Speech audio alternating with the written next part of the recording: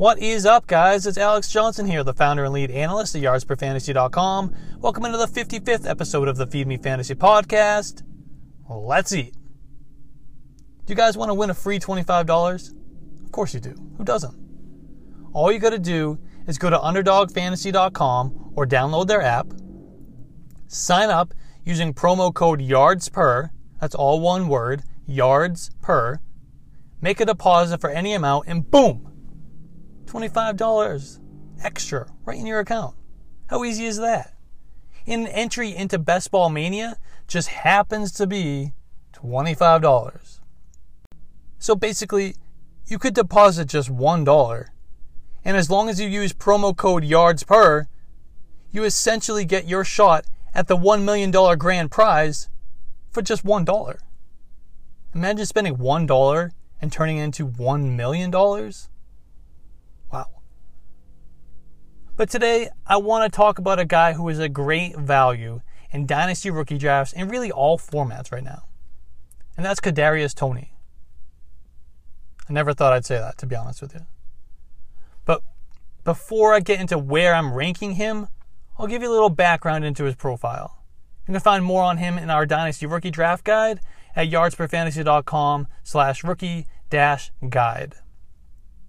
So Toney was a late breakout of Florida after multiple seasons of injuries and being used as more of like a gadget guy. He started 2 games as a freshman, once as a receiver and once as a running back.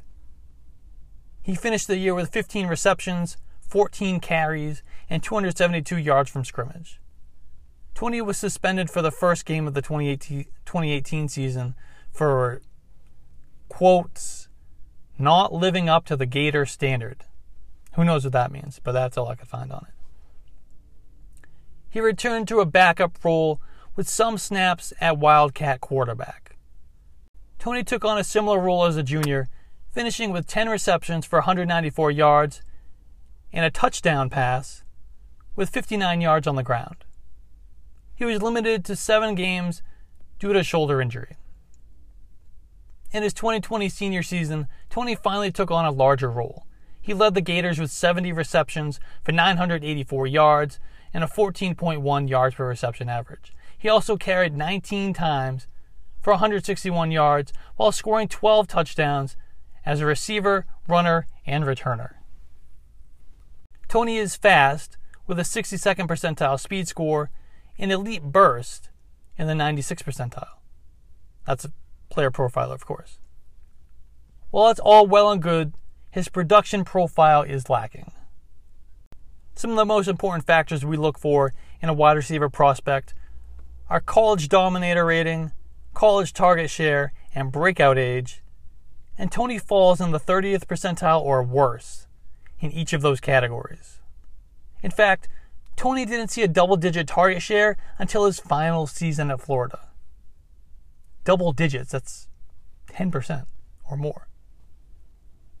Despite the concerning age-adjusted production profile, the Giants chose Toney 20th overall after missing out on Devontae Smith and trading back. Clearly, they chose Toney with the hopes that he can develop into his raw athleticism. He joins the Giants receiving corps with 3 established veterans, including big free agent ticket Kenny Golladay, as well as Darius Slayton and Sterling Shepard in the slot. That doesn't even count running back Saquon Barkley and tight ends Evan Ingram and Kyle Rudolph, ahead of the rookie on the totem pole for targets. With that said, it's hard to believe a first-round wide receiver will be limited to return duties and reserve snaps. He'll get his opportunity to get on the field, which will help accrue value in dynasty formats. Now, to be honest, I was pretty low on Toney coming into the draft. I talked about him on one of my rookie rankings episodes. There's a lot of hate on Toney's profile, and rightfully so. I was fading him in pre-draft mocks and rankings. However, there comes a point in a rookie draft where value is value. As mentioned earlier, there are a number of factors that go into a rookie evaluation.